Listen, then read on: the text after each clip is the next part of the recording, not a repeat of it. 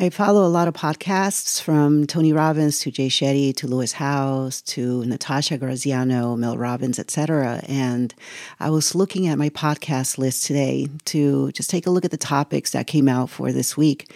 And it's very interesting to see that all of the topics are about happiness, finding happiness, how to be happy no matter what's going on, how to get unstuck and live a happy life. And this tells me that there's so much stress and overwhelm going on that we've forgotten what it's like to be happy. We've forgotten to get back to the things that fulfill us because we're focused on so many other things.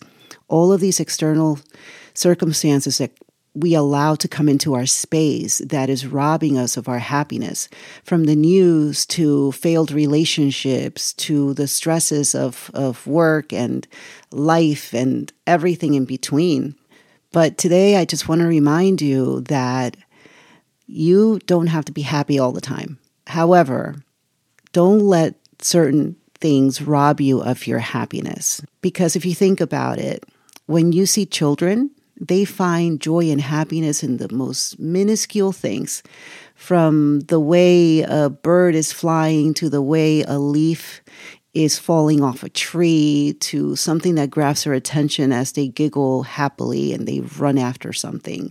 The joy and the happiness that you may be looking for is already inside of you, but it's under layers and layers of other stuff. And just like we declutter our environment, the things that we can see, we also have to take the time to declutter what we cannot see, and that's inside of us. That's the things that are not as obvious as the pile of clothes in the corner or the closet that needs to be rearranged.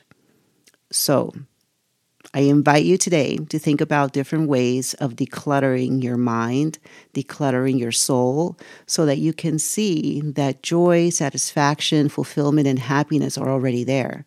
Now, you might be thinking, Mary, what do you mean by decluttering? Well, look at your relationships. Look at the things that you put on your list that are not necessary. Look at the excess of responsibilities that you pile on to yourself. These are all things that cause mental clutter.